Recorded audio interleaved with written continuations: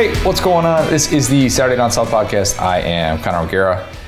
Will, has anything happened since we last talked on these airwaves? Like, besides the big news that Mike Bobo is out as Auburn's offensive coordinator. Any like big things happen in college football or no? The punishment just came down for the Heat that they're giving up their second round draft pick. So that's been pretty monumental. Big sports week. We've hit everything, I think. We just had the podcast. All right, podcast over. Good work, boys. Sweet. This was efficient. Glad we were able to get all this great talk in. No, my head's still spinning. 3 days after the fact about what happened in college football. It's been days. Still can't believe Lincoln Riley went to USC and Brian Kelly went to LSU. Have you been able to process this yet? We're going to try and do that here today, but have you, as an LSU fan, fully processed what just happened with Scott Woodward? I can't believe, it's one of those things where news just kept coming and kept coming and kept coming, and we were just waiting and waiting and waiting and waiting, and all the names just started flying off the board. And then, if you really read into it, it was like LSU didn't talk to anybody. And it was like, either we're going to hit a home run or we're going to just golden sombrero this and end up with, I don't even know. Because all the medium, mid names were assigned to extension. So it was like, oh, we're going to end up with, somebody random. And I was trying to fill, and I figured out it was Brian Kelly before the news even broke, because there was a puzzle you could kind of put together that was okay, can't be in a conference championship game, kind of an older boomery guy, and went down this list of qualifications. I called my friends in a group chat. I was Brian Kelly, and then 2 or 3 hours later the reports popped up and I was oh my god, it's gonna happen. It's unbelievable to think about the 2 days that unfolded in college football, and I think part of our college football society is a bit numb to that. Mm-hmm. But even for those people, I can't help but think Sunday and Monday, with the way it unfolded with Lincoln Riley and Brian Kelly, just had to be one of those things that you won't forget about anytime soon, because of the implications it could have for the next decade on this sport. We're gonna get to all of that, I promise. We're gonna also talk about the SEC Championship, which, oh, by the way, is happening this weekend. We're going to talk a little bit of playoff, some Heisman stuff, a little more coaching carousel stuff with my guy Brad Crawford. He does bowl implications and bowl projections. That's exactly what he focuses on so well at 247 Sports. So we're going to hit on that, and we're going to end with some SEC Championship predictions in Bold and Brash. But before we do all of that, Krystal is your move to keep all your fans in your life fueled throughout the season. Pick up some original Krystal sack bowls, chili cheese puffs, or their new crispier fries to feed everyone at your tailgate or viewing party this season. Got into a debate with my buddies. What's the best fry? They were kind of oh, crinkle cut's got to be up there. That's got to be top notch. If you're not serving crispy fries, what are you really doing with yourself? Krystal's got you covered there. Download the app and make it easy to order today. Make a game plan with Krystal, because when you keep Krystal on your side this season, you could score the W. Will, we got to talk a whole lot of Brian Kelly and Lincoln Riley stuff. Little peel behind the onion here. So on Sunday, we had a million things to do around the house. Lauren and I did. We finished recording our usual Sunday recap pod, which meant obviously in the next hour, either Florida or LSU was going to announce their hire. Of course, we knew that was going to happen. And yeah, Florida did, don't you know it? So I recorded some thoughts on that. Thank you to everybody who listened to the Sunday pod. Wrote a column about why I really liked the move, how I was so impressed with the process that it took to get Billy Napier to Florida. Tip of the cap to Scott Strickland for doing that. And Florida fans, I promise we're going to have a lot more Napier thoughts moving forward as we get into the offseason. Within an hour after that finished, and I was able to kind of close the book on that for at least a day, my guy Perry texts Marler, Candler, and I in the group chat, and he says, did not expect Riley to USC. My first thought is, Perry, what are you talking about here, man? What are we doing? I was like, oh, sure. So then he drops in the Pete Thamel tweet, and he says that the tweet says they're targeting Lincoln Riley to be the next head coach at USC. And I go, yeah, targeting is the key word here that we're talking about. Same thing you told me when I was texting you freaking out about Brian. I'm getting there. Don't you worry. I'm getting there. I'm gonna give you my full apology for that. So then we get another tweet in that group text saying Lincoln Riley just informed his staff that he's taking the USC job. And my jaw darn near hit the floor. Could not believe it. And I felt so bad for telling Perry, hey man, you're nuts for thinking that's actually going to happen. Stop wasting my time with this crap, with this Reddit crap right now. You'd think after that experience that I would have learned my lesson. But no, because Will, the very next day you text me, all caps, we got Brian Kelly. Coming from an LSU fan, I didn't want to immediately burst the bubble and say, oh, that's not going to happen. But I did, in typical Connor fashion, have the response, you know, it's not done yet. Then, don't you know it, within the hour, the bombshell dropped. Apparently, I just need to believe every wild text that I get about some crazy hire and stop brushing it off like it'll never happen, because this thing just happened. I couldn't believe it. Could not believe that that was indeed true. And I kept checking my phone every 2 seconds. It's one of those things where Lauren and I are like watching a movie and I'm like checking my phone. I'm like, wait a minute. I'm waiting for the shoe to fall. I'm waiting for Notre Dame to come over the top with some ridiculous raise. And instead, no, this is really happening. This is the type of thing that doesn't happen once in a coaching carousel, much less twice on consecutive days. Never mind the fact that no coach had left Notre Dame in over a century. This splashy hire was unique in a variety of ways. Mm-hmm. This is going to fuel an entire decade of these splashy hires being tossed around with every sort of halfway decent vacancy. You know that's going to happen. They'll say, well, hey, Lincoln Riley left Oklahoma for USC. Brian Kelly left Notre Dame for LSU. You can't say no to anything at this point. Yep. That's going to happen. We told you, Scott Woodward makes bigger splashes than Ham Porter from Sandlot. Dude just drained the whole stinking pool, all right? This is splashy. That contract with all the incentives, he's got a retention bonus and a bowl bonus at LSU. Mm-hmm. It's like $500,000 to go to a bowl game at LSU. It's just comical to see that in there. That deal is going to be worth well north of $100 million. Oh yeah. And so everyone's kind of wondering, looking at those figures, well, you know, probably just money, right? Like the fairy godmother comment that made the rounds about the $250 million contract that it would take for him to leave. And that, of course, big foot and mouth moment for Brian Kelly to see that.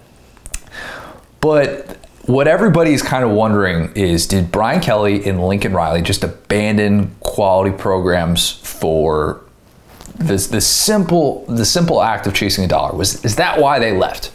And the money held for sure. There's no doubt about it. It's not like they were leaving for equal pay or anything like that. But this is so clear to me now, especially as we're a couple days removed from this announcement happening in both jobs. Both of them saw their ceiling. They'll never come out and say those exact words, but that is why they left.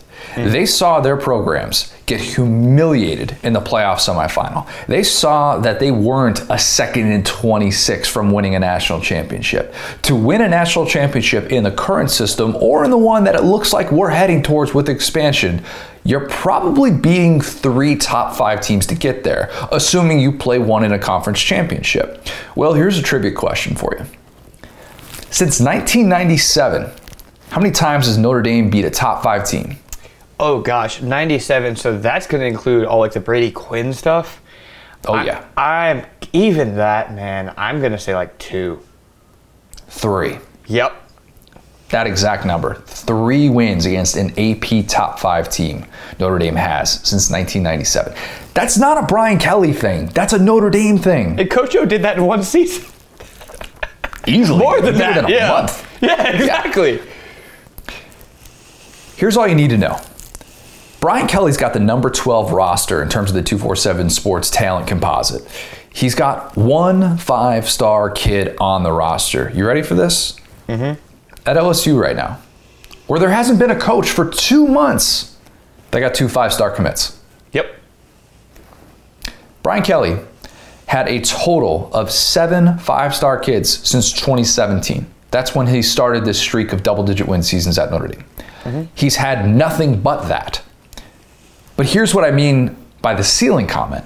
Besides the fact that Oklahoma and Notre Dame are combined 0-5 in playoff semifinal games with only one loss by single digits, in the past 5 seasons against teams outside of the top 5, Oklahoma is 54-7, Notre Dame is 53-5.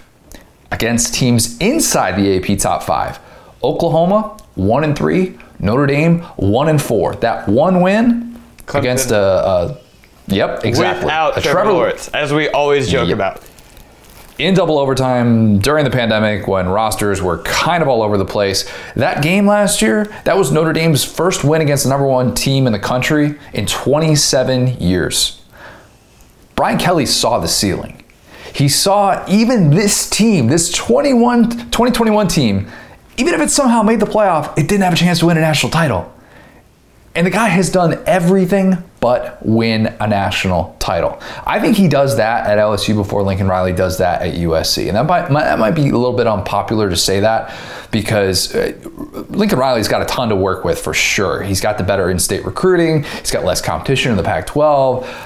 That had to factor into his decision to leave an SEC-bound Oklahoma team as well. And then think what you will about the LSU offer that was on the table, that was not on the table, whatever the case may be. Lincoln Riley told you, I don't need to go to the SEC, all right? I can have a very nice situation out on the West Coast. He didn't want to go to the SEC. That's the fact, exactly. He could have gone to the SEC. Brian Kelly leaned into it. Lincoln Riley, whatever he did, it was not leaning into going to the SEC. That much we know.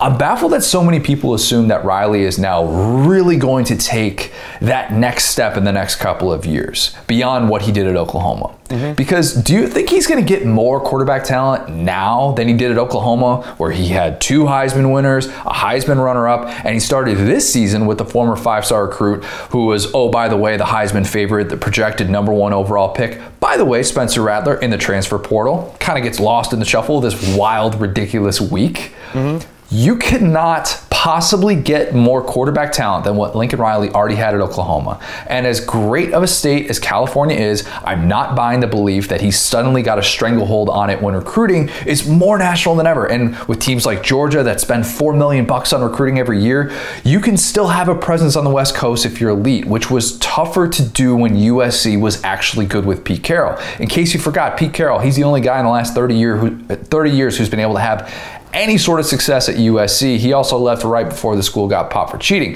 And everyone's saying that NIL is going to be a game changer in that market. I keep telling you that the internet is the great equalizer and you don't need to just be in LA to get famous, all right? If you're good, you can blow up anywhere. LSU has been good in every phase of the 21st century. I do believe that Brian Kelly will be the 4th consecutive coach at LSU to win a national championship there. He is incredibly proven as a head coach. And no, I'm not worried about if his shoes have some massive white heel or if he's ever been to a crawfish boil in his entire life. Win football games, the rest will take care of itself. Wait, hold on. What do you think we do? You think I just walk around with like high heels on? No. The picture of him coming out of the plane, he has the real thick heels. It's like Brian Kelly's like, he's like 5'9", and he was trying to look not 5'9". As a 5'9" guy, I'm allowed to say this. Go back and look at those photos. The heel is thick. I thought you were painting him as like some type of steamboat captain. Like he needed to be some type of man with a mustache. Sorry, continue. If Brian Kelly doesn't show up with topsiders, what's he really doing? Exactly. No. Win football games, the rest will take care of itself. He has already been in that highly scrutinized market where he's been called out at times, no doubt about it, for being short with reporters and getting that type of money now at LSU. I don't think he's suddenly going to be surprised when the pressure mounts each year he doesn't win an SEC championship. Speaking of that, if and when expansion to the playoff happens, which is imminent, a 9-3 LSU team is making the playoff. So this belief that Lincoln Riley's path to a national title is so much easier isn't taking that part of this into context. If we're just talking about the 14 playoff for the next decade, all right, fine, totally get it. That makes a lot of sense. But that's not going to be the case. If LSU and USC are both getting to the same place and 60 minutes of football decides who moves on, this is still about who has the better football team. And I think LSU will be the better, more talented football team with Brian Kelly. And that's not some like anti-Lincoln Riley thing. Lincoln Riley's a phenomenal coach. Don't get it twisted. But especially, you have to like LSU's chances if they're able to land a certain Marcus Freeman as the next defensive coordinator. Ironic that would be, considering he turned down LSU just last year. Time is a flat circle, right? I mean, and hey, to be fair, whatever, I texted you saying we got Brian Kelly. I was at that point with Marcus Freeman last year. So you're right to be skeptical, because boy, did he not come to LSU. On the 1 yard line, Yep. It was, apparently. Sure was, but he was the defensive coordinator. People forget. True, we mustn't forget that. Yes, he was going the opposite way. They still had 99 yards to go. I didn't tell you which direction he was on the 1 yard line.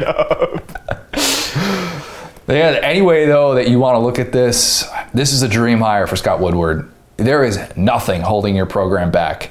When it looked like he might shorten up and perhaps try to get on base, he's like, no, screw it. I'm still swinging for the fences, and all he did was knock it out of the park. Will, I know you're fired up, but let me ask you this as an LSU fan. Did you have any buyer's remorse once you saw the picture of Brian Kelly flipping his team the bird on the sideline from 8 years ago? Oh, man. Yeah, that was a bombshell. You know, I took it in stride. I think we're all going to get through it together. And as long as formal apology for flipping the bird, you know what I'm saying? No, I mean, Coach O did 5 worse things than that on Saturday on the sideline, I'm sure. You think the people of Louisiana, we got Sean Payton. You think we care? I love that I can't remember who it was with that tweet. My bad. I should have been able to remember and write that down. He watermarked it, so obviously his plan failed. Yeah, congratulations. Way to really have that one in your back pocket. Just waiting for that day. The second Brian Kelly leaves Notre Dame, it's like, yeah, you've never been in a college football locker room. Listen to Kirby's halftime speech against Florida, up 24-0 in that football game, and you'll find worse things said in there. But Brian Kelly to LSU is the type of thing that can benefit your program for the next decade plus, and it showed us that LSU still is the premier job. When the other day we're talking about, man, is LSU going to go for the in-state hire with Billy Napier? And by the way, here's the crazy thing. I'm not even dismissing the notion, like Billy Napier could end up being the best hire in this cycle. All right? Like, as I always say, splash doesn't necessarily win football games. If Billy Napier is a guy who can stay at Florida for a decade, wins them a national championship, we'll look back on this coaching carousel and say, Florida got it right, and Florida got their guy. It's possible for two things to be right at the same exact time. I've just been one of those people that has been saying for a while now, Brian Kelly is being limited by his ceiling at Notre Dame. Mm-hmm. And the fact that he is winning there, we discount it because they're a traditional power, but it is harder to win at Notre Dame than people actually think. And we've seen that play out throughout the 21st century, and it could perhaps play out again in the post-Brian Kelly era. If you're an LSU fan, you should be darn excited right now, and I think they are. Is that fair, Will? Yeah. I mean, and I'll say this, like, really quick note on what you just said about Kelly versus Lincoln Riley. I think they're going in opposite directions, and I think that Lincoln Riley had the facilities, he had, the recruiting. I mean, dude, his defensive class coming in this year and next was so nasty. They were really turning around that defense, and of course, it just seemed like he got a little bit sour and a little bit like indignant about things, and probably just had a bad relationship with his AD. I don't think it's any easier to win at USC than it is at Oklahoma. He just didn't want to be at Oklahoma, which, fine, good for him. The Brian Kelly situation, man, what they have to deal with at Notre Dame as far as not only the GPA, but also the red shirt rule, man. They red shirting is like a taboo there. They don't do it. They want to get guys graduated. No, they still think about that like it's 1948. That's a good point. And like, if you think about roster management and you think about the fact that obviously in-state, Indiana is not doing, a ton. I don't want to, insult the fine people of Indiana. We're a pro-Indiana podcast here. But I think that, if you look at Louisiana, you look at that. And one thing that makes me happy about him is the national recruiting brand. With Coach O, what we had in Louisiana was what we had, man. And for a couple years, we didn't have any offensive linemen. And you're seeing that right now. We got a dude from Harvard that probably should have gone to Notre Dame. And honestly, like, Notre Dame's the opposite. They're not used to getting in-state kids. They're used to getting kids from the West Coast, kids from the East recruit Coast, nationally. kids from Texas, and like that was something that Coach O was woefully bad at. We got some great receivers this year. We got some great tight, like whatever they had coming up through the pipeline. That's what we had. Whereas Brian Kelly has found, he hasn't had an issue with depth. I'll say this on the news of the hire and just kind of as an LSU fan, the goal right now, as the SEC starts to expand, is to not just fall backwards into the abyss. Oklahoma falling backwards very into the abyss. Easy to do that at this point, yes. Right now. Like, we talked about what happened with Arkansas and how they rebuilt. We've talked about schools like Michigan State, how they've rebuilt the transfers. Going into this expanded SEC, if you don't have your guy, if you don't have stability, the whole pecking order is about to get changed, because those guys at Oklahoma, let alone Texas, how delusional they are over there, are going to expect to be up there with Alabama. And so an LSU program that had 2 years off of a national title, two, average to mediocre seasons after that, I didn't want to go into this with Coach O, because you don't know who you are. You don't know where you fit. What are you going to tell recruits? And I'll say this, not to get sentimental or weird about it, but I found myself thinking about, the state of Louisiana as a sports fan, right? A lot of us are Saints fans. Some of us are Pelicans fans. I count myself in that group. But the last amount of real sports happiness we had was when Joe Burrow left that field, right? In the Sugar Bowl. And I was there. It was one of the happiest I've ever been in my life. And it seems like every piece of news since then has been bad. And not only bad, but it's been, you're not good enough.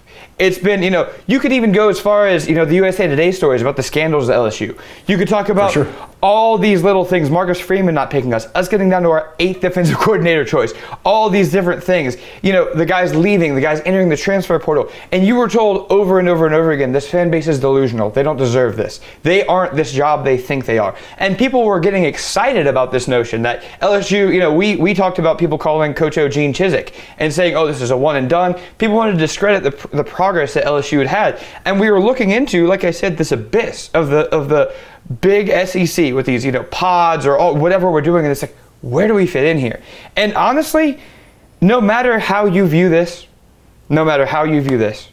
this coach left a program that, like you said, hadn't lost a guy since 1907.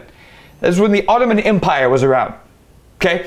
Wait, who was president? Who was president in 1907? Oh, gosh, 1907. I mean, was it Taft?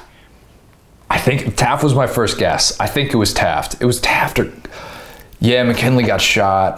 I think we're talking Taft administration right now. Somebody let us know. This is why I love this podcast. Anyway, like I said, the Ottoman Empire was around. It was a different universe. We have a guy who has a number 4 recruiting class in this cycle at Notre Dame with these weird things that we're talking about here. Number 3 next cycle. Okay? And at the end of the day, it feels so good to be loved. Just, I hate to say it like that, but to be told, dude, you're good enough. Because at the end of the day, you know what I'm saying? He left a locker room that was almost playoff bound, man. At the end of the day, people can talk about, how he left and all that different stuff, but coaches don't do this. And it took 2 very unique... Exactly. It took 2 very unique situations for this to happen. It took a school like LSU and an AD like Scott Woodward, and after, in 2016, us getting passed over for Jimbo Fisher and Tom Herman, and Coach O coming in with his binder, and us being like, oh my God, we're going to fall backwards in the abyss. And luckily, Coach O righted the ship through recruiting, you know what I'm saying? But you look at Brian Kelly's track record, if you count all of college football, because he was a D2 for a minute, he's the winningest coach in college football. If you're saying anything but this is a stabilizing hire, you know what I'm saying? I don't know what to tell you, because that's the goal right now. The goal isn't to win a national title next year. The goal is to not screw this up and fall backwards into the abyss. And I feel like this was the perfect hire for that. That is very, very well said and spot on with so many of those points. And one of the things that we keep coming back to is this type of thing doesn't happen. Mm-hmm. And it happened with Jimbo Fisher, albeit with some different circumstances. A&M is one of the 3 SEC fan bases who watched this play out and breathed a sigh of relief when they saw the Brian Kelly news. At least they should have, not necessarily because they think they're all of a sudden going to beat LSU and they're going to dominate them, but just internally with their own programs. And obviously A&M is one of them, because Jimbo Fisher gave the best denial that we've heard among a college coach this year. Numerous ranches for Jimbo Fisher, not one ranch. Not one. Ranches. All right. Key thing to remember here. And the situation there was just at A&M was so much different than what he had at Florida State. And that was the key thing, keeping him in College Station instead of making the move and joining up with Scott Woodward yet again. Two other fan bases breathe a sigh of relief. Ole Miss, Lane Kiffin, not totally out of the woods yet. TBD on that. Hopefully this isn't cold take by the time this recording comes out. But have to be feeling really good that LSU did not pursue Lane Kiffin and give him the full court press. I know he had the trolling tweet when he was in the state of Louisiana with the license plate thing, all that. But the other fan base, Kentucky. Mark Stoops gets a new contract. Instead of Scott Woodward poaching your coach, the guy who's about to become your winningest coach in program history and pass Bear Bryant on that list. What a kick to the nuts that would have been as a Kentucky fan to watch LSU swoop in and do that. Your guy re-ups. He's coming back. That's not necessarily, it didn't get to that point where it was like, oh man, this is happening, but there were talks that he was potentially going to be going to Florida. And that was something that we had been hearing throughout this process. It would have obviously taken a lot to get him to Gainesville likely, but those three fan bases, I felt like, just that sigh of relief. All right, our guy should be locked in moving forward. And if you can survive this carousel, if you can survive this one, as crazy as it's been, you got to feel pretty good moving forward about not having your coach get poached. And in an era in which we just saw Oklahoma and Notre Dame get their coaches poached, never say never. Yep. That is on the table for so many of these different programs. All right, should we talk SEC championship? Yeah, man. Let's do it. That's still going down this weekend.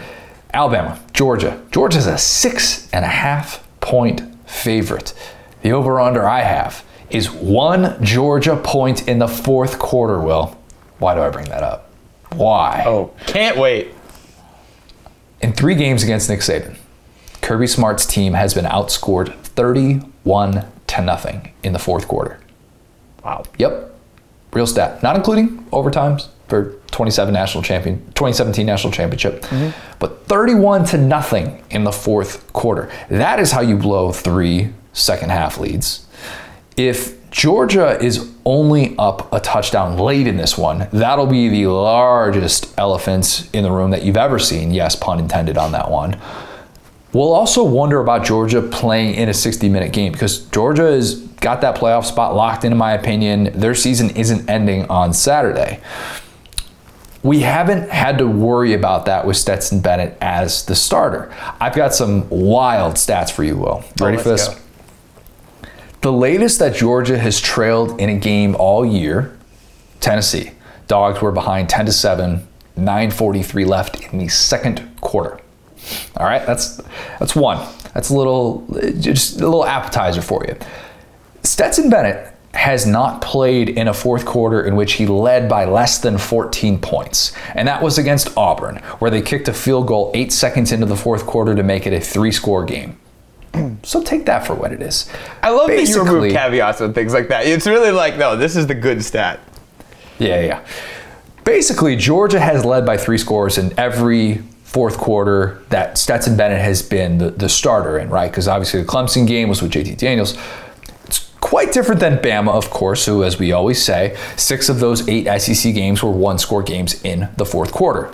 Here is your tell your friends this stat that I dug up here. And I give everyone full permission to use this either to talk yourself into Bama or if it's a close game late, just tell them where you got it from. Don't do the pardon my take thing and pretend you came up with this great stat that you just ripped off from somebody on Twitter without crediting them. I love pardon my take, but every single NFL recap pod that they do, my goodness, they have never given credit to anybody. But anyway, separate rant, I guess.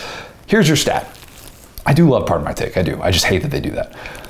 Your stat is, this season in the fourth quarter, Stetson Bennett is 6 of 10 for 83 yards with 1 touchdown and 1 interception.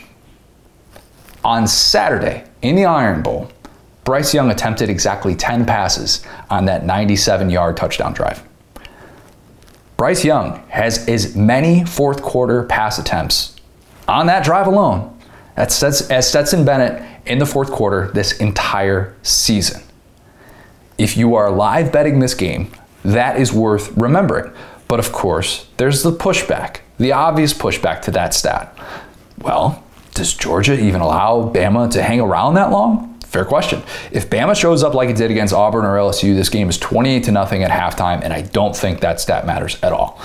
That Georgia defensive line will dominate if Bama comes out like that, and it'll be more of the same from a totally depleted Bama rushing attack led by Trey Sanders with Brian Robinson banged up dealing with the pulled muscle.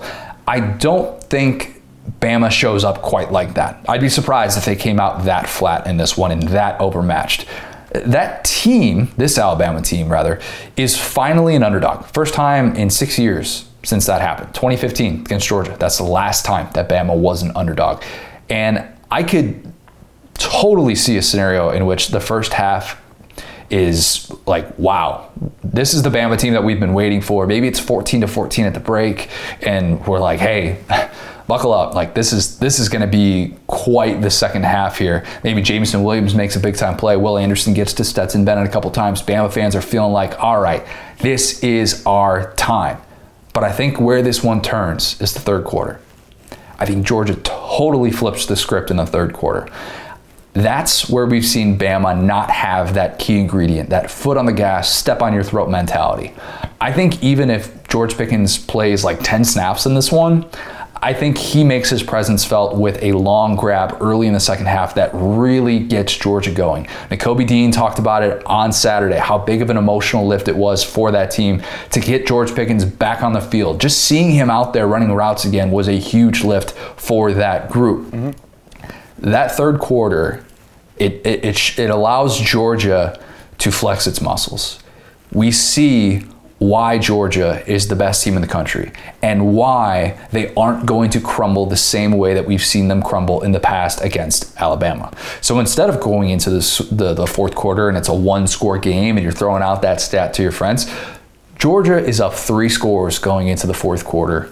2-touchdown win for the Dogs, 35-21. Georgia has never hit 35 points in an SEC championship game, been there 8 times as well. Will, tell me I'm crazy. Well, I get duped every offseason by Georgia, Connor. I really do. And so far it seems like, other than that one Jake Fromm year where I just put my foot down in 2019, I was like, no. And then somehow I felt good about that. But every year since, man, even last year, for no reason. And, I mean, the quarterback situation obviously is kind of iffy. I will say this. I don't mean to put you on the spot with this stat, but the stat I always go back to is one that you had earlier this year, that Georgia has led for something like 70 or 80% of those games. I think it's 98 minutes and 52 seconds of 180 minutes of football, and Bama has led for like 32 minutes of that time in 3 games that they've faced each other, Kirby Smart, Nick Saban. Yeah, and so basically they're 0-3, but they've controlled a lot of the games, and just the end has been bad. If your quarterback is Stetson, you feel bad about that. You know what I'm saying? That no matter what is going on outside of this. Now, I will say this. This is objectively the worst Alabama team we've seen since like 2014. Just objectively. Like, they have like procedural penalties. Like things that don't, like, those type of things aren't opinions. That's like this doesn't look like a Nick Saban team. Like, if you're scared against Auburn and, Finley looking like he has dial-up going through his brain, you don't want to see Georgia. I think that you're totally right about the third quarter. I think the third quarter determines this game, because I've often said this Georgia team makes me think a little bit of 2011 LSU, which, again, one of the best teams that I've ever seen. Les was obviously bad at adjusting. Kirby, at this point in his career, I think is a much better coach than Les Miles was, and hopefully he has that ability. We're wondering, really, the question of Georgia's season is going to be, will there come a time when Kirby has to go away from Stetson? Will it get to a situation in the fourth quarter where he has to do the Tua switch? I don't know if Alabama has the horses for that. I really don't, just based on what we've seen this year. Maybe Bill O'Brien is saving everything. I'd like to see it, but let me ask you this question: how do you think they do it containing Will Anderson? Because that seems like another X factor. It has to be. And if Bama is going to stay in this game, it's going to be because Will Anderson is teeing off against Stetson Bennett. And all of a sudden we're like, what were those Will Anderson Heisman odds again? Yep. We'll get to that in a minute here. But I think to combat Will Anderson, these empty back sets, you don't do that against him You just don't. I don't care how good you feel about your tackle spots. You can't do that against a player of his caliber because he can take over this football game easily. And if he doesn't take over by getting home, he can turn you around, turn you into Phil Mathis. And then all of a sudden you're just like, wow, you're looking at 3rd and 14 regularly. Georgia has to avoid that. I don't know if they avoid that with screens. I don't know if they just try and do the thing where they just run the ball right at Will Anderson. That might be the best plan, although he's been really good against the run as well, so maybe that's not the best idea. But I think that he can take over a game of this caliber. I think he's on that level, and that's the biggest question that I have for Stetson Bennett. It's not what's it going to look like if he tests some of these DBs, because we've seen them kind of exposed in some of these key moments, and the secondary hasn't been quite as good as we thought it was going to be. But how does he handle Will Anderson? Because that dude is a monster, and it feels like he's going to be a guy who is going to try and do everything in his power to will Alabama to a win. And the Stetson Bennett side of it isn't that we think he's a bad quarterback. It's just, throwback to our Rec Sports podcast, until you're in a moment where you have to actually be in an athletic situation that's new to you, you don't know how it's going to happen. For him, that's the fourth quarter. You know what I'm saying? If he was his same quarterback that he's been all year, just another quarter, I would feel way better about it. It's not that I think he's bad, it's he just doesn't have reps. You know what I'm saying? So at the end of the day, it's not like I doubt him or I doubt their offense. I will say, the Auburn front looked amazing against Alabama. The LSU front looked amazing against Alabama. The Georgia front is significantly, violently better than both of those fronts. And Alabama's run game, I think, is definitely in the crosshairs because we've proven that Bryce Young is good enough. I really like that Auburn game was a masterpiece by him, especially late in the game. But if they're one-dimensional for an entire game against Georgia, it's going to be tough. It won't work. Yeah, it won't work. And how many hits does Bryce Young take? Is he getting behind the sticks every single time? Because that is not a formula for success. You cannot do that against this defense. That's where they pin their ears back. You're not going to fool them with the window dressing. You want to run a screen on 3rd and 13 or something like that. They're not going to be fooled at all. This is a team that is just so unbelievably disciplined. And it's going to be tested against Bryce Young because what Bryce Young has done so well is get out of the pocket and keep his eyes downfield. And in a way, that's kind of why Bill O'Brien really doesn't get anything more than criticism for this, for the way that this year has played out, even though Bryce Young is a Georgia win away from winning the Heisman Trophy. And I think that Bill O'Brien needs to call a game of his life. I was trying to think about it for Bill O'Brien and Todd Monken, offensive coordinators in this game. Like, have they ever called a bigger game in their entire careers? And the answer is yes, because Bill O'Brien called plays for Tom Brady in a Super Bowl 10 years ago. I was at that game, Lucas Oil Stadium, ironically enough, the site of this year's College Football Playoff National Championship. Ooh. Yeah, nice little connection there. Todd Monken, also, biggest game he ever called 10 years ago, Oklahoma State, trying to keep their playoff hopes alive in that game against Oklahoma. Ultimately did not get to not playoff hopes rather, but national championship hopes. And they won that game and they dominated, but it didn't ultimately get the Cowboys on that stage because a certain rematch happened, as you know. Well, what was the reason for that? Sorry. All right, we didn't need to go there. 2011 Oklahoma State? Oh, God, my least favorite team of all time. Anyway. But a big game for both of these coordinators, and it's going to shape perception. Georgia still has a chance to finish with the best offense in school history, which is nuts, considering their two leading receivers are Brock Bowers and Ladd McConkey, and their quarterback is Stetson Bennett IV. Ladd. It's incredible. And if we need to see these coordinators step up and call the game of their lives, because that's probably what it'll take to win this game. At least that's what it seems like going in, regardless of how these defenses have been perceived in the past in big time games. I think this is just a monumental test for the OCs. Let's talk about the playoff implications. Hold on, one more thing. Just we got all season of SEC football. It all comes down to this. Let me ask you this question, just to avoid us, getting cold take as we want to do. If we are sitting here, after this game and saying, "Wow, Alabama came alive," what do you think that script looks like for Alabama? Where it's like, "Oh wow, Georgia looked helpless against Alabama like they have in the past." My guy Lawrence Butts was texting me about this. Shout out to Lawrence.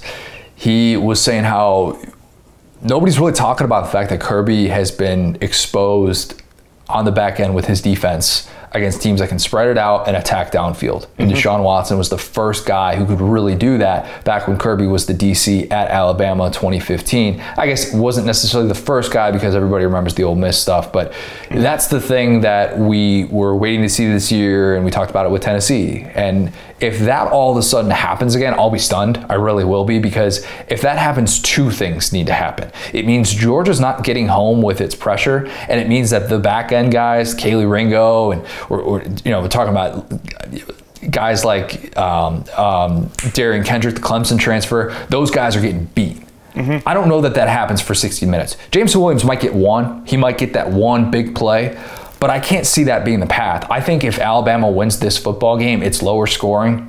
It's kind of muddy it up a little bit. And not to say that Bama's running game is going to do it, but like a 24-17 type of game where Georgia's offense just can't get going. Maybe it's a Bama non-offensive touchdown, whether that's a strip sack from Will Anderson, whether it's a special teams return or something like that gets Bama going. Because I just think that doing it for 60 minutes against this defense is a tall order. I don't think that this is going to be reminiscent of what we saw last year in the Bama-Georgia game, where Georgia all of a sudden in the second half, you're like, this defense just has no chance of stopping Bama. So I think that's the most likely formula, but even that I probably wouldn't say is going to happen on Saturday. It wouldn't surprise me, honestly. To me, I'm an idiot, but to me, it seems like the best move for Bill O'Brien is just to say, hey, I'm going to change my offensive philosophy. I'm going to go 4 and 5 wide and just make these DBs make decisions. It seems like that's the only way that you can beat Georgia. Even if they get pressure, Bryce Young is so immune to pressure. That O-line is so bad that you're going to get pressure anyway. If I was him, I'd be studying the heck out of the early part of that Tennessee tape. During the best coach in America, we forget, is scripted Josh Heupel. If you just got those extra 15 plays after that, I think that would be Alabama's recipe of success, is use their athletes on offense against those DBs. Don't make the linebackers, don't make it the running back in the offensive line against the linebackers. Make it your receiver 4 against their DB 4. Bill O'Brien, just script 60 plays. See what happens, man. Exactly. Just go for it. You got to, man. Got nothing to lose. Got nothing to lose except your job. All right, playoff implications. I'm sticking with what I've been saying for weeks, that Alabama needs that Georgia win to get in, and it would take pure chaos for Bama to get into the field with 2 losses. More on that in a second. The resume just isn't that good. Again, the 6 of 8 one-score games in the fourth quarter for Alabama. It's beyond that, in my opinion, because the Ole Miss win, it's held up really well, but Bama's second best win is a 7-point home win against Arkansas. All right, no disrespect to Arkansas. Arkansas is 8-4. They're a fine football team. They're solid. They're going to be playing in a Florida Bowl game, but the selection committee told us the last 2 weeks that Bama's resume, it needs work, and it got moved out of that number 2 spot in favor of a different one-loss team. That happened twice, first with Ohio State and then with Michigan on Tuesday night. But on the contrary, if Bama wins, give Bama the 1 seed. So nobody's been able to stay on the field with Georgia. And if they're a one-loss conference champ, no other Power 5 teams can be undefeated. Georgia's the last undefeated Power 5 team.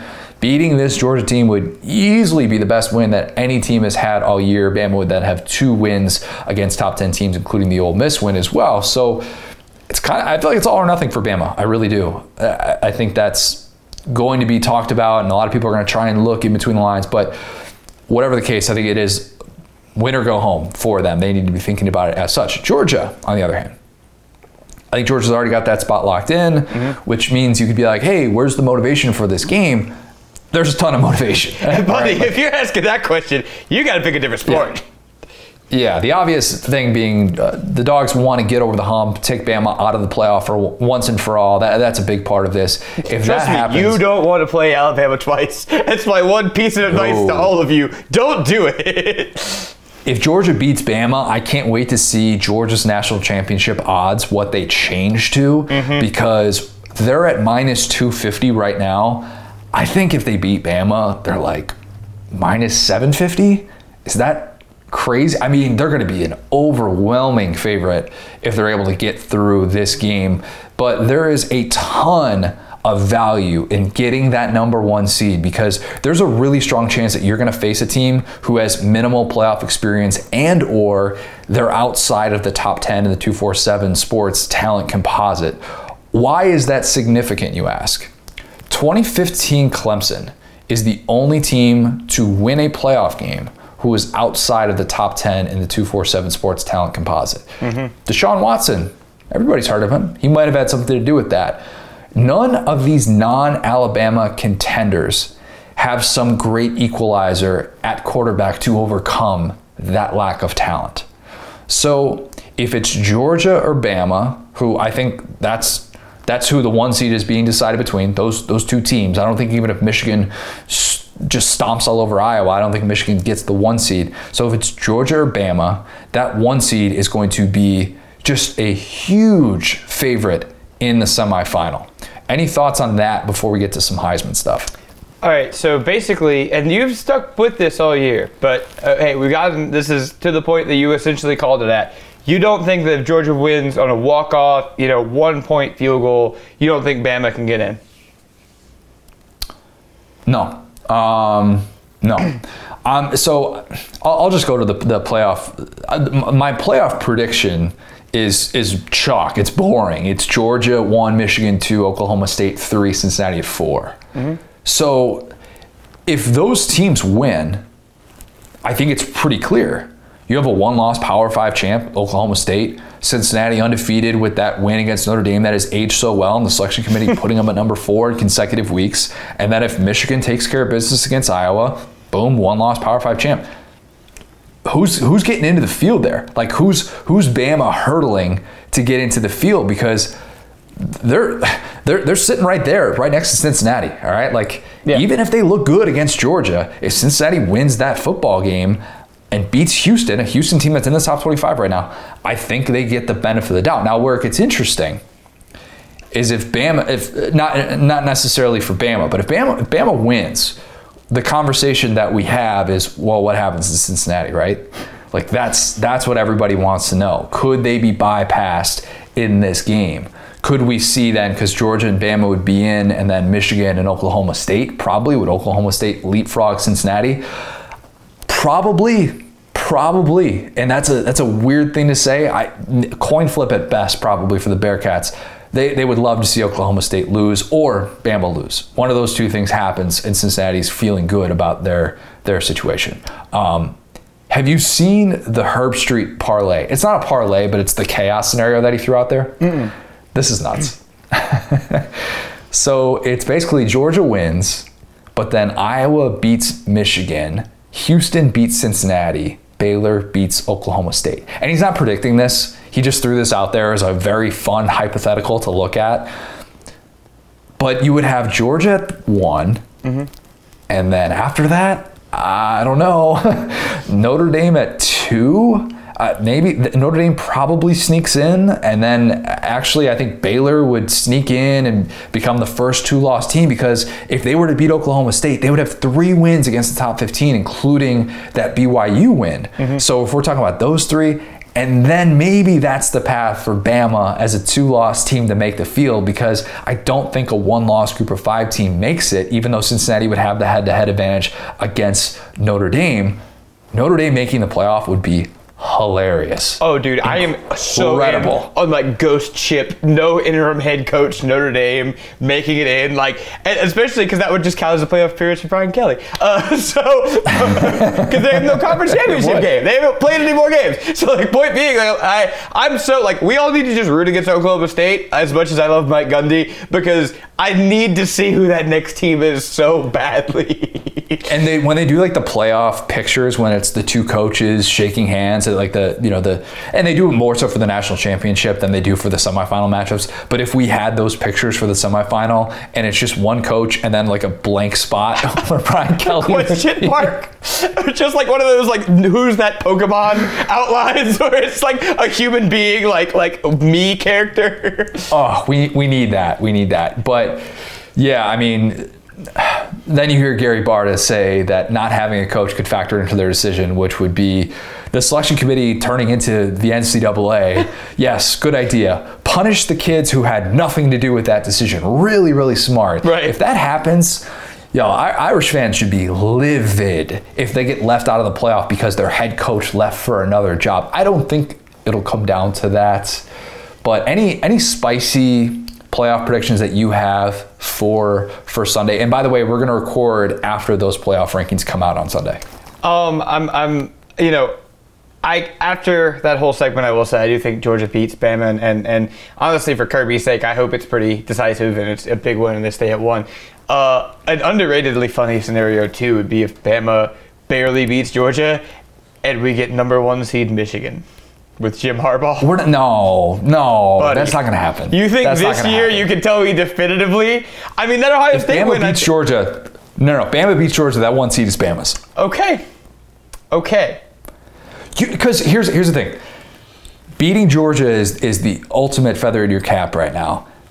Beating Iowa sucks, man. I got my Iowa buddies that know how much their team sucks. They beat Northwestern by 5. Yeah. All right. My brother's been telling me this for a while. Even after even after Iowa beat Penn State and Iowa's number 2 in the country, my brother had his friends texting him, this team could easily lose next week to Purdue. And they lost next week to Purdue. I'm just saying, Michigan beat the number 2 team in the country.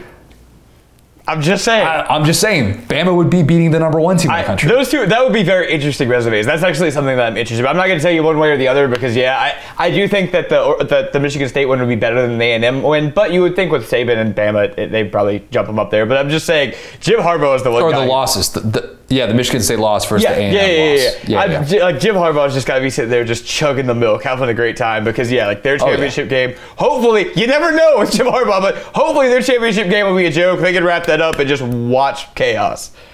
Yeah, I think we see that play out, and it would not surprise me at all to see a relatively chalky finish to the playoff, and the selection committee just has nothing really to do late on Saturday night when they're pretending to watch football, and they just get to get into a room on Sunday and stare at each other. Napping with newspapers on top of them. That's what they do. Pretending like they stayed up all night crunching the numbers. Oh, yeah. Sure. All right, let's talk Heisman real quick here. Mm-hmm. Weird year for the award. Bryce Young isn't a boring candidate, and a lot of people want to paint him as that, and I don't think that's necessarily fair to him because I could find you some boring Heisman winners. Troy Smith, Gino Torretta, all right? We've had boring in the Heisman Trophy before. What's crazy is that once upon a time, the idea of a second-year player winning the award was impossible. Then Tebow happens in 2007. Mm-hmm. Johnny Manziel became the first redshirt freshman to win it. Jameis Winston the year after, blah, blah, blah. And that's technically what Bryce Young is. By the way, also trying to become the first Alabama quarterback to ever win the Heisman, which seems impossible given the last half decade that they've had at the position. The odds right now tell us 2 things. One is that if Bryce Young wins on Saturday and leads Alabama to a victory against Georgia, the award is his. But also, if he doesn't, this can go in a few ways because the last time that someone won the Heisman after losing in the conference championship game, Jason White, Oklahoma, 2003. Back then, I think a lot of voters... That was the Darren Sproles game! I remember that! Yes. Darren Sproles shredded them with Kansas State. This was a blowout game, and Jason White, by the hairs on his little chinny chin was able to hold on to the Heisman Trophy. Managed to not get drafted after that. Well, he came back and then didn't get drafted, but still, weird year nonetheless. I think back in 2003, though, a lot of voters filled out their ballots when they got them before a conference championship week, in which that wasn't really a thing in the same sort of way. Jason White barely beat out Larry Fitzgerald that year. I don't know how many voters in the year 2021 fill out their Heisman ballots as soon as they get it. They got them on Monday. So they could theoretically do that. I don't get why they do that. That's such an archaic approach, in my opinion. And you're inviting problems by giving them these ballots on Monday when just wait till after conference championship weekend. All right.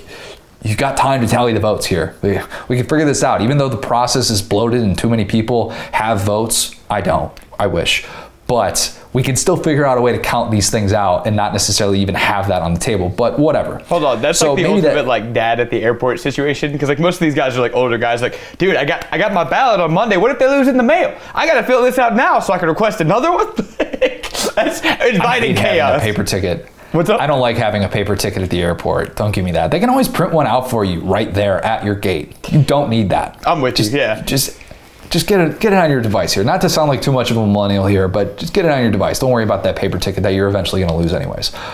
That if they do have a lot of people that vote pre-conference championship weekend, you would think that would benefit CJ Stroud of all people, or at the very least, I would think it would take some votes away from Bryce Young, unless some voters are like, we don't want to hold Georgia against him, which would be okay, I guess, considering how much of an outlier they are from a defensive standpoint. If Bryce Young isn't on the winning side of the SEC championship but has a big game against Georgia, the award very likely his. The bar to exceed is very low for what we expect given what Georgia defense has done this year. There will be a healthy debate, but it'll probably still be his. But what if he's held to like 14 or 17 points and he's running for his life? After last week with that offensive line, we could definitely see that happening again. We outlined that scenario. That's why I don't like his odds going into the weekend. Hopefully you got your Bryce Young odds at a much different time when you were getting plus money. But here are the top 10 in the FanDuel odds. Bryce Young is at minus 220, CJ Stroud plus 450, Aiden Hutchinson, the Michigan defensive end, at plus 1600, so that's 16 to 1 on your money. And then Matt Corral plus 2000, Kenny Pickett plus 2000, Kenneth Walker plus 2500, Will Anderson plus 3000, Jordan Davis and Sam Hartman are both at plus 8000, and then Jack Cohn, Desmond Ridder, Spencer Sanders, and even one Stetson Bennett IV are plus 10,000. So they're 100 to 1. Probably not going to hit, but they're still up there. The dip, the drop off between Young and Stroud and then everybody else, it suggests that it's a two-horse race and that Bryce Young getting stymied is the only thing that can prevent him from not winning the Heisman Trophy, or prevent him from winning it rather. Mm-hmm. But if Bama loses like 28-14, Aiden Hutchinson has 3 sacks, Michigan wins the Big Ten championship, that game afterwards on Saturday nights, yeah, you never know. Could we see a primary defensive player win the award for the first time? Because Charles Woodson, he's considered the only primary defensive player ever, although he played on offense as well and special teams, so I don't know if you really count him, but I still think you're not winning the award if you're sitting at home this week. Mm-hmm. I think this favors the person who gets the last laugh. And if I'm like thinking to myself, I want to have a little bit of skin in the game, maybe put $10 on someone going into this weekend, Kenny Pickett at 20 to 1 is interesting. If I close my eyes, I see a shootout with Pitt and Wake Forest. Mm-hmm. Pickett is 6 touchdowns away from hitting 50 total scores this year. So what if he did that, leading Pitt to an ACC championship? Pat Narduzzi gets up there on the podium. He bangs the drum for Kenny Pickett. A very Pat Narduzzi-like thing to do, that would be. But 20 to 1 odds, that to me is a fun, really interesting flyer. Speaking of that, do you have Heisman thoughts? Am I crazy to think that 20 to 1 is pretty decent value for Kenny Pickett? No, I think that's super. I think you're spot on with all that. I mean, I would say, hey man, like I said, I'm a self-described Bama hater, but penalizing Bryce Young for playing in the conference championship game is one of the dumbest things I've ever heard. If Stroud is not playing because he lost every game that counted, and Michigan stopped him, bro. Like at the end of the day, Michigan obviously their offense did their thing and their like run game did their thing, but we kept waiting to like never count out these receivers, and boy did they get counted out. So yeah, I think that, and like another thing really quick just about Bryce Young, it's like, dude, if you think Bryce Young is boring, you haven't watched that dude play. We were talking about this during the Auburn game. It's like, this is the hardest an Alabama quarterback has worked. I don't know, maybe since like second year Jalen Hurts type of situation where like things were just kind of hard for him for a different reason. But like point being, like if you watch him play, it's like he's a like spy or something. It's like the whole offense is conspiring against him, and he's still just balling his ass off. And like I'm impressed by it in a way. Like to me personally, watching like Tua throw to wide open guys was not interesting. Bryce Young's interesting. You watch him play and you're like, oh wow, his receiver just got a targeting call. What is going on here? This is almost not fair to him how this game is playing out. It's wild. If I'm picking today, Bryce Young would be my guess to win the award, but I just keep coming back to that Pickett thing. Yes. Very, very interesting. So, speaking of that, lock of the week. If you noticed, I skipped last week. Your boy needed a week off. I wasn't really feeling the board. That'll be my excuse. Or maybe falling short of covering by about 4 touchdowns had me messed up. I mean, I don't know. If I can't trust Joe Moorhead, who can I really trust? That's what this comes down to. Mm-hmm. But we're back. And we're going to come back with a vengeance this week because I am buying the Kenny Pickett hype. Okay. I think over the course of the next 5 months, the Kenny Pickett QB1 narrative is going to really take off. Because right now it's a little bit all over the place. A little bit of Malik Willis, maybe some Matt Corral. Not really that consensus just yet. Go figure that. As much as I love Malik and Corral, I really think the Pickett narrative is going to take off. Never doubt the Manning endorsement that he has from that family, which we heard every 2 seconds that was mentioned on the broadcast during that Pitt-Tennessee game a couple of months ago. A whole lot of Kenny Pickett is a big-time guy in the Manning household, and they really love him and believe in him in the next level. A little bit more serious now, though. We'll take that. So, as far as this weekend, that Wake Forest defense is bad. They're sorry. To bring back an old term, they are sorry. The over-under for this game is 72.5. There's going to be a ton of points scored in the ACC championship. That's also a lot of points. You're basically saying hey, who do you think is going to win this game? Because the line is Pitt minus 2.5. So if I think Pitt's going to win this game, which I guess I'm just going all in with Pitt this weekend, Kenny Pickett and Heisman stuff and Pitt winning an ACC championship, I guess I'm just saying, yeah, give me that. I'll gladly give that 2.5 away. But yeah, that's what I'm going to hang my hat on. And maybe if I don't get lock of the week this week, I just take the playoff and postseason off. Just punt on the rest of it. It's been a little bit rough last month here. Lock of the week has very Kirk Cousins vibes. Whenever it's under 500, it fights very hard to get back above it. When it's above, it gets under. But yeah, I'm one game below right now. This is why we are Clemson haters in the SEC right here. This ACC title game, it's over under 72. 2 super flawed teams. This isn't Clemson beating Miami or whoever by 50 points as they have in the past. This is a good football game. It's going to be interesting. This is, like I said, you know what I'm saying? Let's just move Clemson to the Big Ten so we can watch this every year. Let's do it. That'd be a lot of fun. All right, let's go to my interview with my guy, Brad Crawford. South Carolina fans should know Brad well, but Brad has been crushing it over at 247 Sports for some 5 years now. And those who are OG readers of SDS know that Brad was one of our OG writers as well. When I first came to our company back in 2015, Brad and Chris Stoney, they were my 2 guys, and it was a very, very different time at SDS, but Brad and I always saw eye to eye on things. So let's kick it to my guy, Brad Crawford. I'm now excited to be joined by a very special guest. It is one of my favorite people in this business, my former SDS colleague who has been crushing it at 247 Sports for years now, Brad Crawford. Brad, let's start with the news that you personally broke the other day we'll do that before we get to some bowl stuff here. Shane Beamer is a legit candidate at Oklahoma. Tell us what you know about this situation and if you could see this really happening. Yeah, thanks for having me, Connor. Here we are, Wednesday afternoon. Monday, I reported that Shane Beamer was a prime candidate at OU.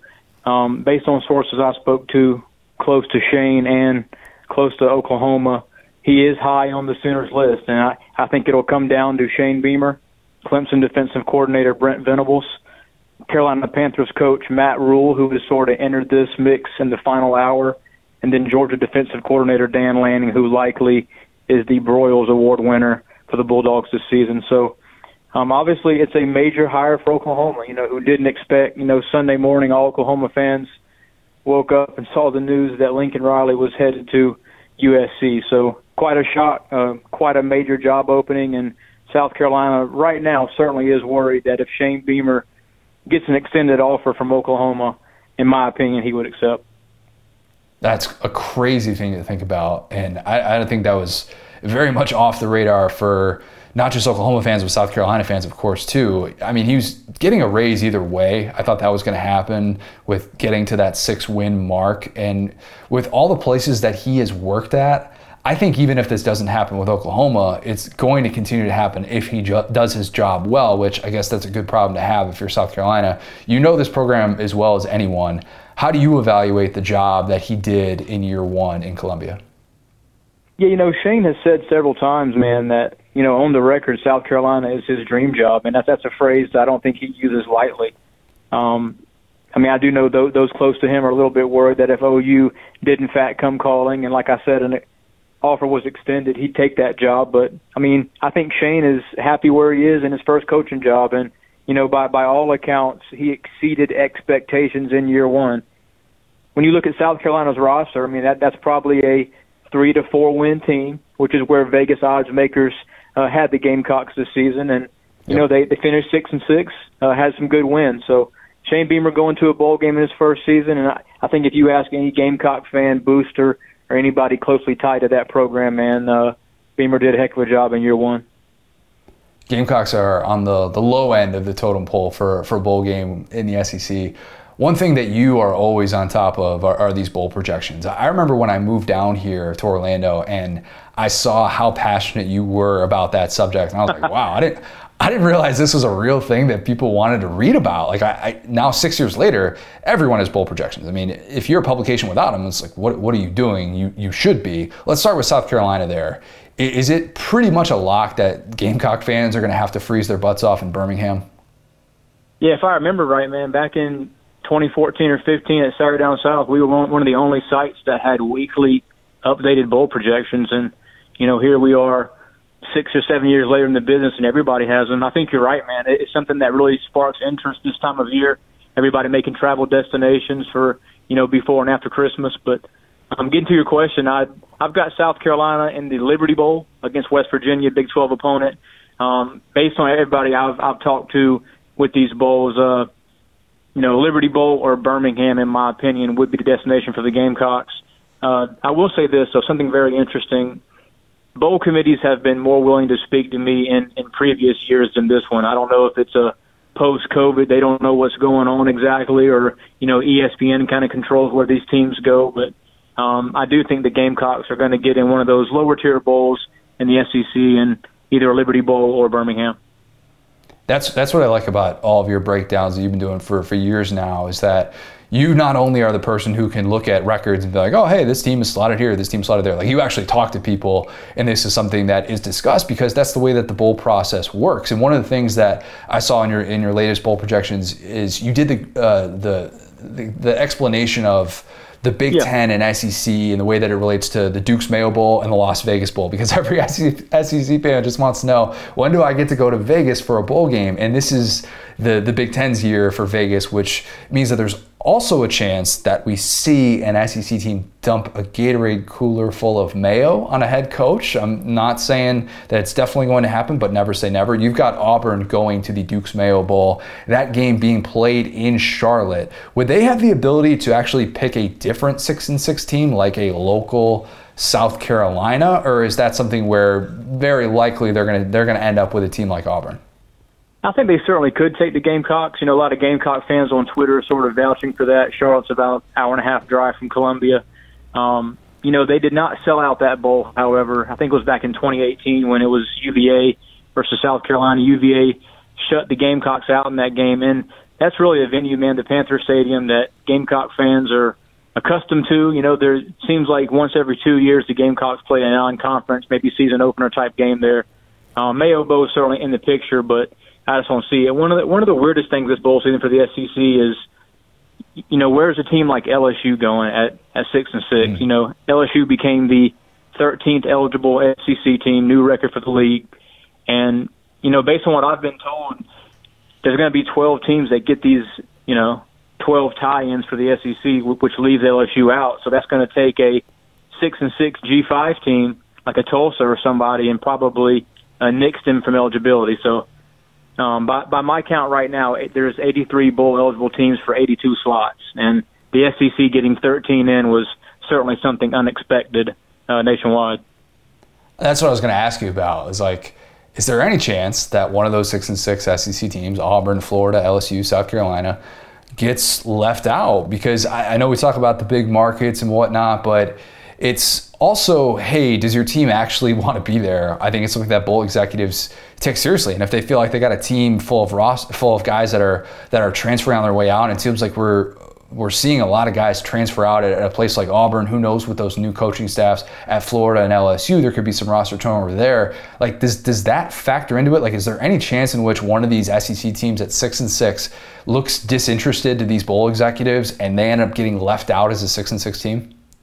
Yeah, I think ESPN and the entire bowl picture is somewhat money hungry. I don't see a SEC team not playing next month in a bowl game unless Florida or LSU, with new coaching staffs, maybe contacts ESPN and the SEC and tells them, look, you can give that spot to a Tulsa or Middle Tennessee at 6-6. We'll stay home for the holidays. But something that's always misconstrued during bowl season the last couple of years is, you read stories, Connor, about how games picked based on geography and how many fans are going to show up. ESPN has control of, I think, 90% of bowl games now, and pretty much every SEC tie-in outside of the New Year's Six. So, they kind of determine with these schools and the conference where these teams go. And look, LSU in the Independence Bowl is going to get, better viewers the day after Christmas than, Middle Tennessee and Tulsa would. So as long as Florida, LSU, some of these 6-6 SEC teams still want to play during, bowl season, I think we're going to see them. For the last month, Arkansas fans have been like, please, let's just get to a bowl game in Florida. I would think that Tuesday's ranking, number 22 in the playoff poll, that would all but lock that in, ranked ahead of Kentucky and Texas A&M. It feels like those three are Citrus Bowl, Outback Bowl, Gator Bowl. Those three bowls all played here in the Sunshine State. You've got Arkansas in the Outback Bowl, Kentucky in the Citrus, and then A&M in the Gator Bowl. I was there in 2018 when Kentucky won that game in Orlando in the Citrus Bowl. They have the first choice once the New Year's Six bowls are decided. That goes to the Citrus Bowl. And those are and for those who don't know, New Year's Six, that's top 12 teams in the final playoff rankings. That's the way that it's slotted. They don't even have that say. They have the tie-in, but it's all based on that top 12. Isn't it possible that the Citrus Bowl decides they want some new blood in that game and they go with Arkansas or A&M instead of Kentucky?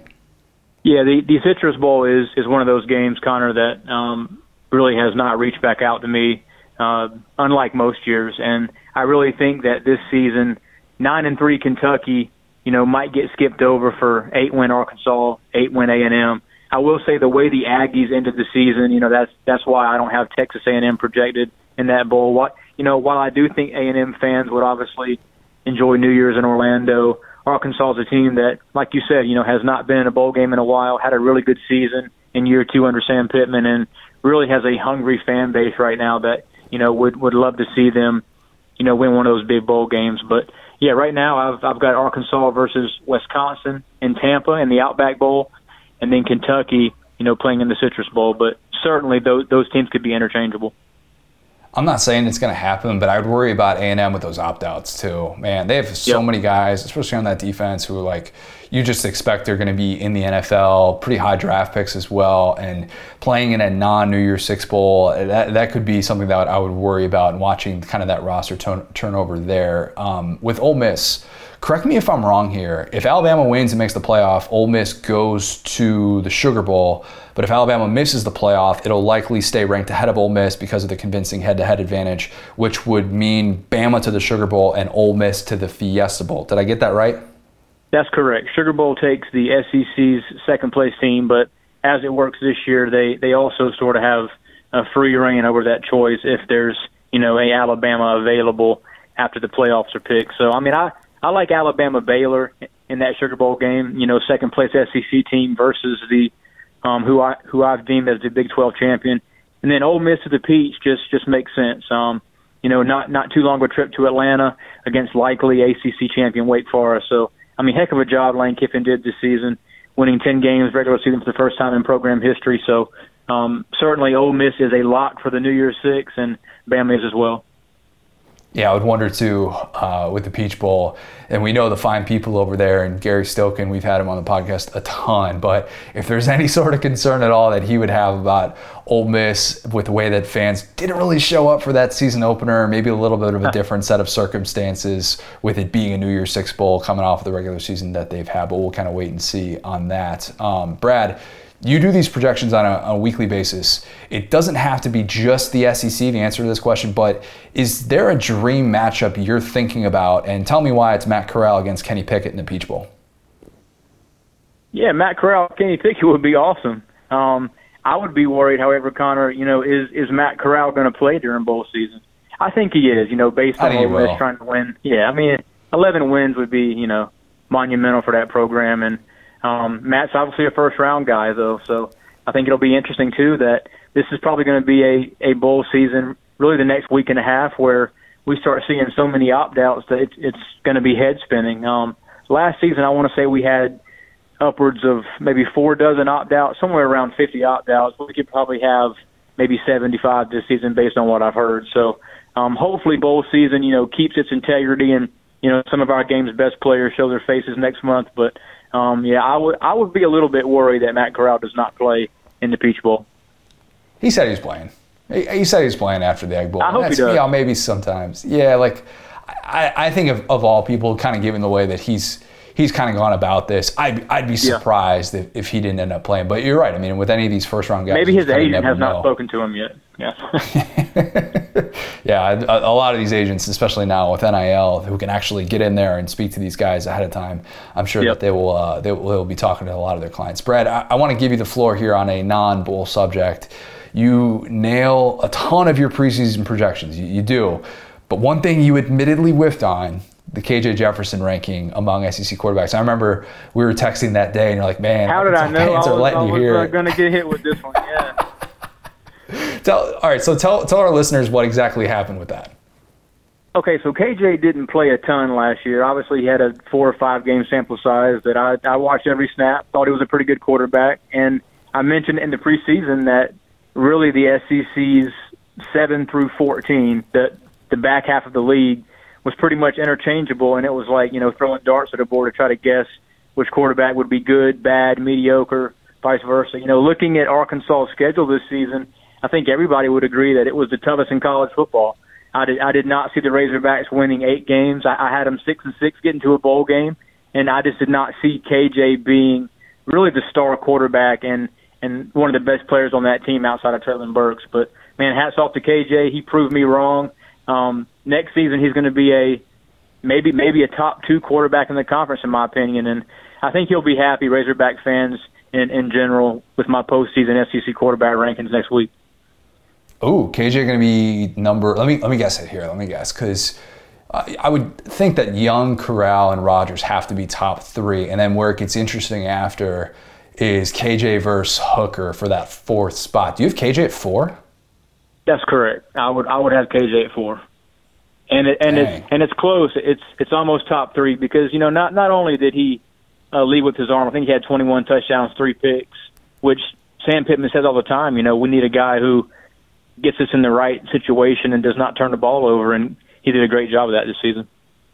Yeah, KJ's been fun to watch. He's really developed too with the legs, and that was the thing that I was admittedly way off on coming into this year. I remember talking to Will about it and saying, look, I don't think KJ's going to be that guy. I think he's a little bit statuesque, and I don't think he necessarily is going to provide that throw with his legs. But he is for sure proven me wrong. That's the type of thing though that when we had our old offices here in Orlando, that we would have probably debated together, and we would have kind of gone back and forth. And especially, it was so all over the place coming into this year. I miss that stuff sometimes. I think it's kind of helpful. I know personally, sometimes when I come up with some of these rankings that we have to do, I'm like, I wish I could just kind of bounce this off of a couple people. And I'm not saying that you want to do that or anything like that, but one of the things that we also used to talk about, we used to talk a lot of country music, Brad. And I remember we got into a debate about whether Sam Hunt was actually country.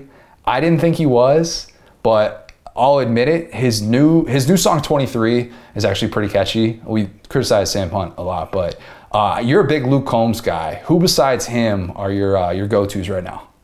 Yeah, so So I was a Sam Hunt fan back in like 2015 because Savannah, my wife, introduced me to him, and we saw him in Orlando before he became a megastar, and now he's that luster's kind of worn off for me. But I mean, Eric Church is always a classic. John Cooper knows about that, and like you said, man, Luke Combs, he's from North Carolina, my home state. I think he's from the Boone area near Appalachian State, and man, he just spits out hit after hit, and he kind of co-writes most of his songs, and that's always impressive to me too. If you don't have a hit song churner, if you're somebody that kind of co-writes your own stuff, that's always a plus in my book. And I'm still a mega Tim McGraw fan. I know he's old and over the hill, but I still like his music. Tim's good live too. Really, really good. Very good live. Very good live. Like one of those guys where he's not going to bring the same sort of energy that maybe he did like 20 years ago, I'm sure, and I didn't see him 20 years ago, but having seen him I'll tell you somebody who's not good live. Toby Keith. Oh, he's the worst. He's terrible live. Yeah. So I've seen him twice, and I swear he was drunk both times.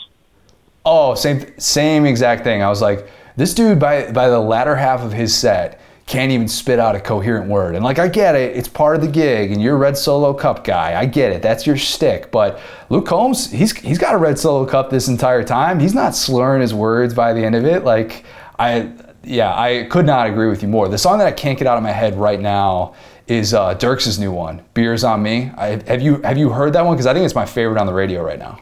Yeah, he sings that with someone else too, right? It's like with Hardy, and then I'm blanking on the third guy that he's got in there at the end. Yeah, that is a good song. That's catchy. Very, very catchy. And are you? I got to ask this before we get off air. Whatever. People that don't listen to country music probably skipping through this part. That's okay. Are you a Chris Stapleton guy now as a member of the Beard Gang? I mean, you two. Like, you guys could be confused for each other on a given day if you just beard saw the face. but his beard is kind of scraggly, man. Mine's always neat, the same length. His looks like something like a wildebeest would have on his chin, Yeah, I mean, Savannah would not let me have a wispy looking beard like that. It's got to be thick and neat, or I got to shave it off. Brad, this has been great, man. We'll do it again sometime soon. Hopefully not to break down a South Carolina head coach vacancy. Sound good? Hope not, man. Appreciate it, buddy. How about this one? I call it bold and brash. More like belongs in the trash. Sorry, I must have missed that one. Bold and Brash, SEC Championship Edition. So many great responses from the Facebook group, Saturday Down South Podcast on Facebook. If you have not joined that yet, you absolutely should. We are not going to get to all these responses, and I apologize if I did not get to yours, but so many good ones. So let's just dig right into this. Andy Goins, he predicts that Georgia has 10 sacks. And with that offensive line, and then I asked him how many for Jordan Davis. He said 0, but he facilitates all of them, even when he's on the sideline for third downs, because even then he commands a double team. Yep, agree with that 100%. Would not be surprised to see Georgia rack up those sack numbers in this game if Bama doesn't figure some things out, especially on the right side. Let's go to this one from Michael Dark. He says, Alabama gets shut out, and I get so drunk that I sing Dixieland Delight on the CFU voicemail line. Love that. Absolutely love that. Listen, Dixieland Delight's a great song. I'll say it. I hate to admit it. It's a fun song, man. It's a bop, as the kids say. And it's not even about Alabama, so, like, who cares? Do you sing sober? In public? Oh, I mean, not well. SEC Media Days is the only time I've ever dared sing in public. The only karaoke experience I've ever had. I think I was only 2 or 3 PBRs deep. Not tanked or anything like that, but loosen up a little bit. I'm not that guy. I'll never be that guy. Gotta know your speed, bro. I like to sing a little bit of International Harvester sometimes. Anyway. It's a great song. It's a great song. Jamie Milazzo says, Alabama's backup quarterback comes in to win the game for Alabama. If Paul Tyson comes in and wins this game, is Paul Tyson still officially QB2 at Alabama? He got benched as the holder last week after the botched hold.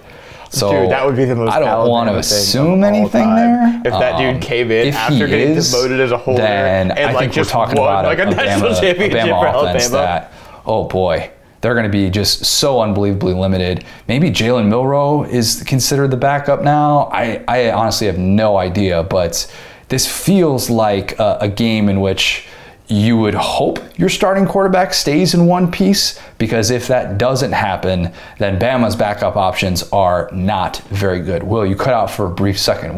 I think that was on my end here. We're good though, right? We're back. Connor with the Finley internet, man. All right, let's go. Good. Buck Jordan, he says, boldest, Alabama wins. The best, Georgia skull drags Bama.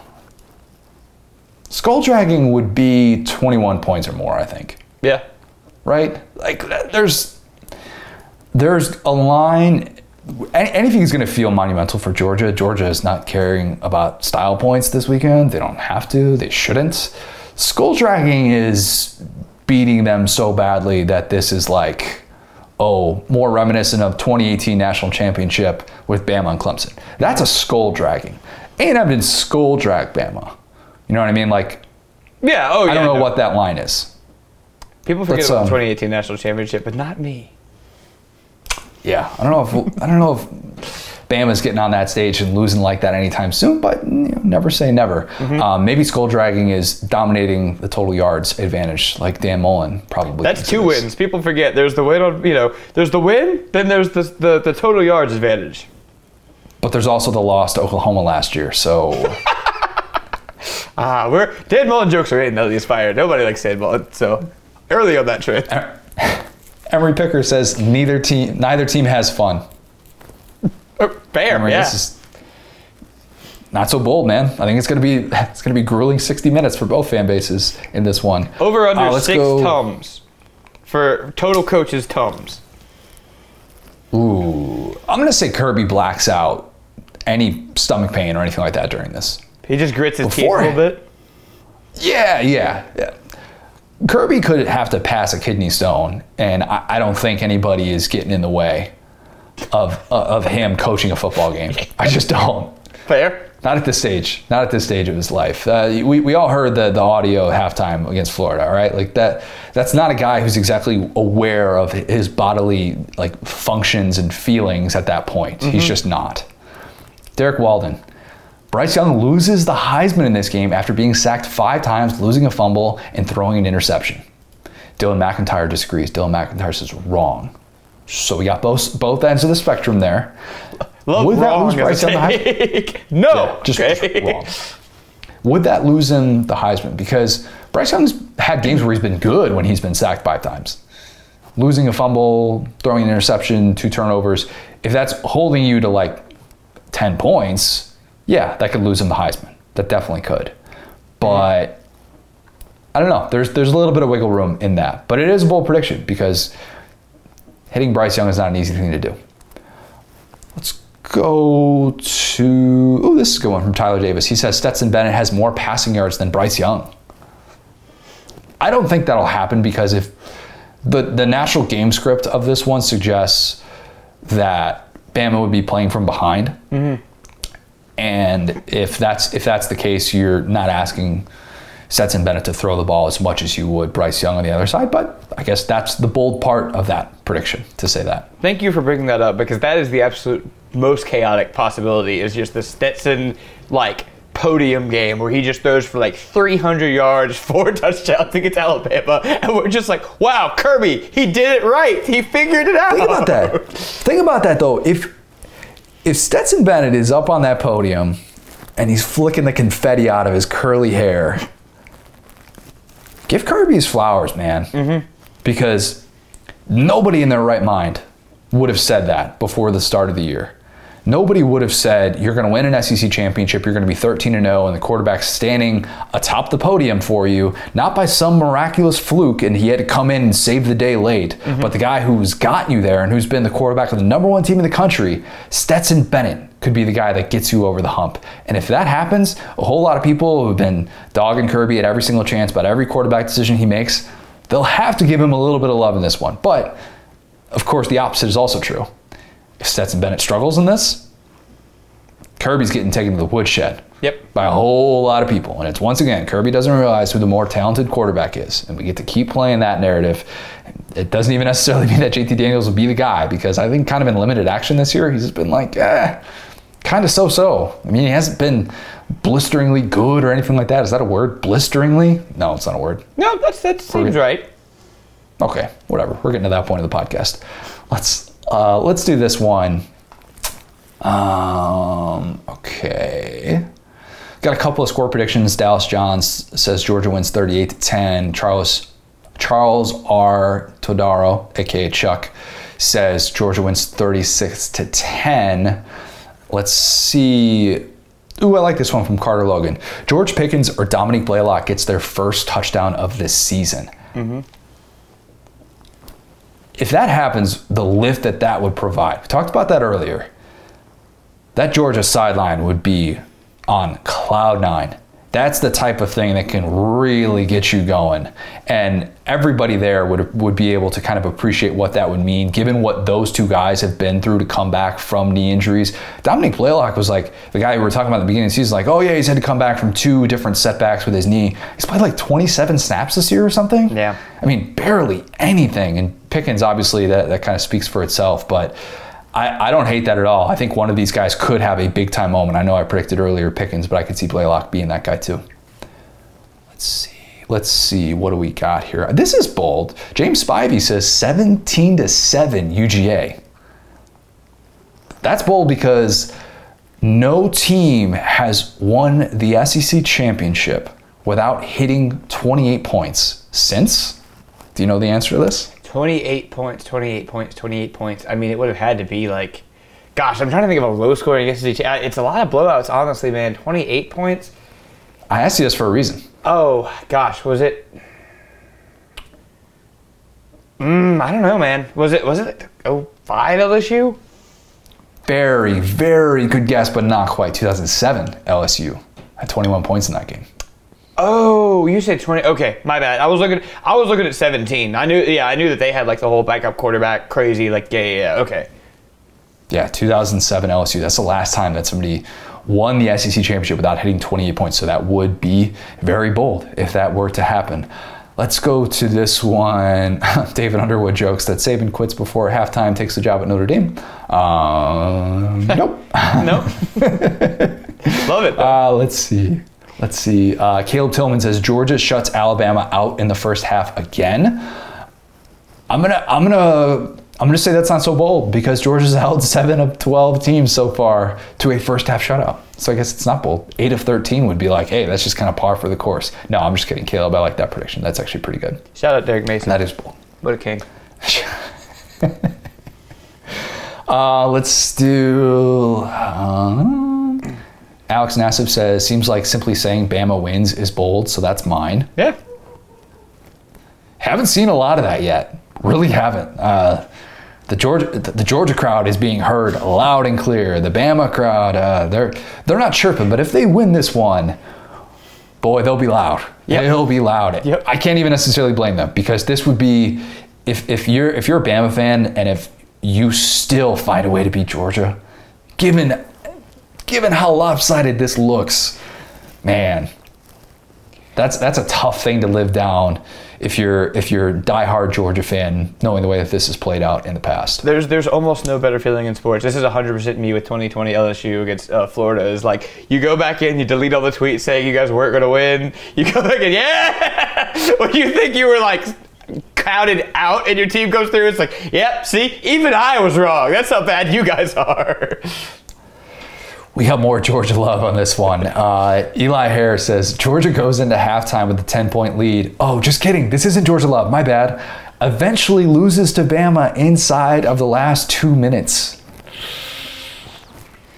I remember being there for 2018. And Marler was very much in the minority where we were sitting in that one.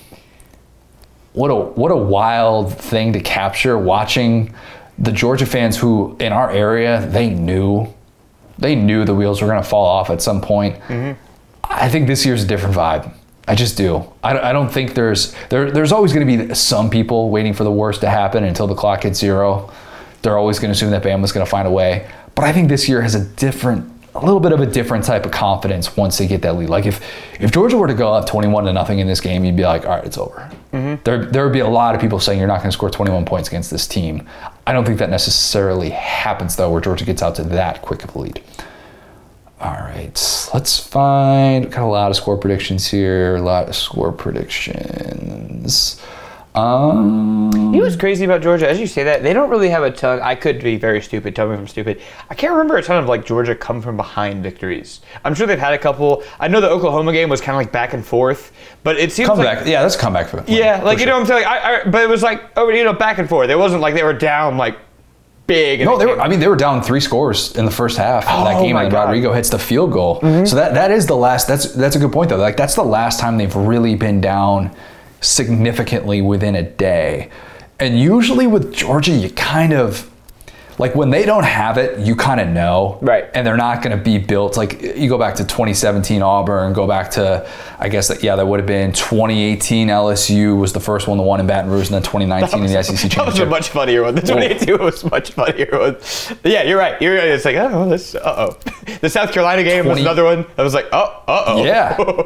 Great point. 2018 Sugar Bowl. If Georgia doesn't have it, yikes. Again, the live betting on this one.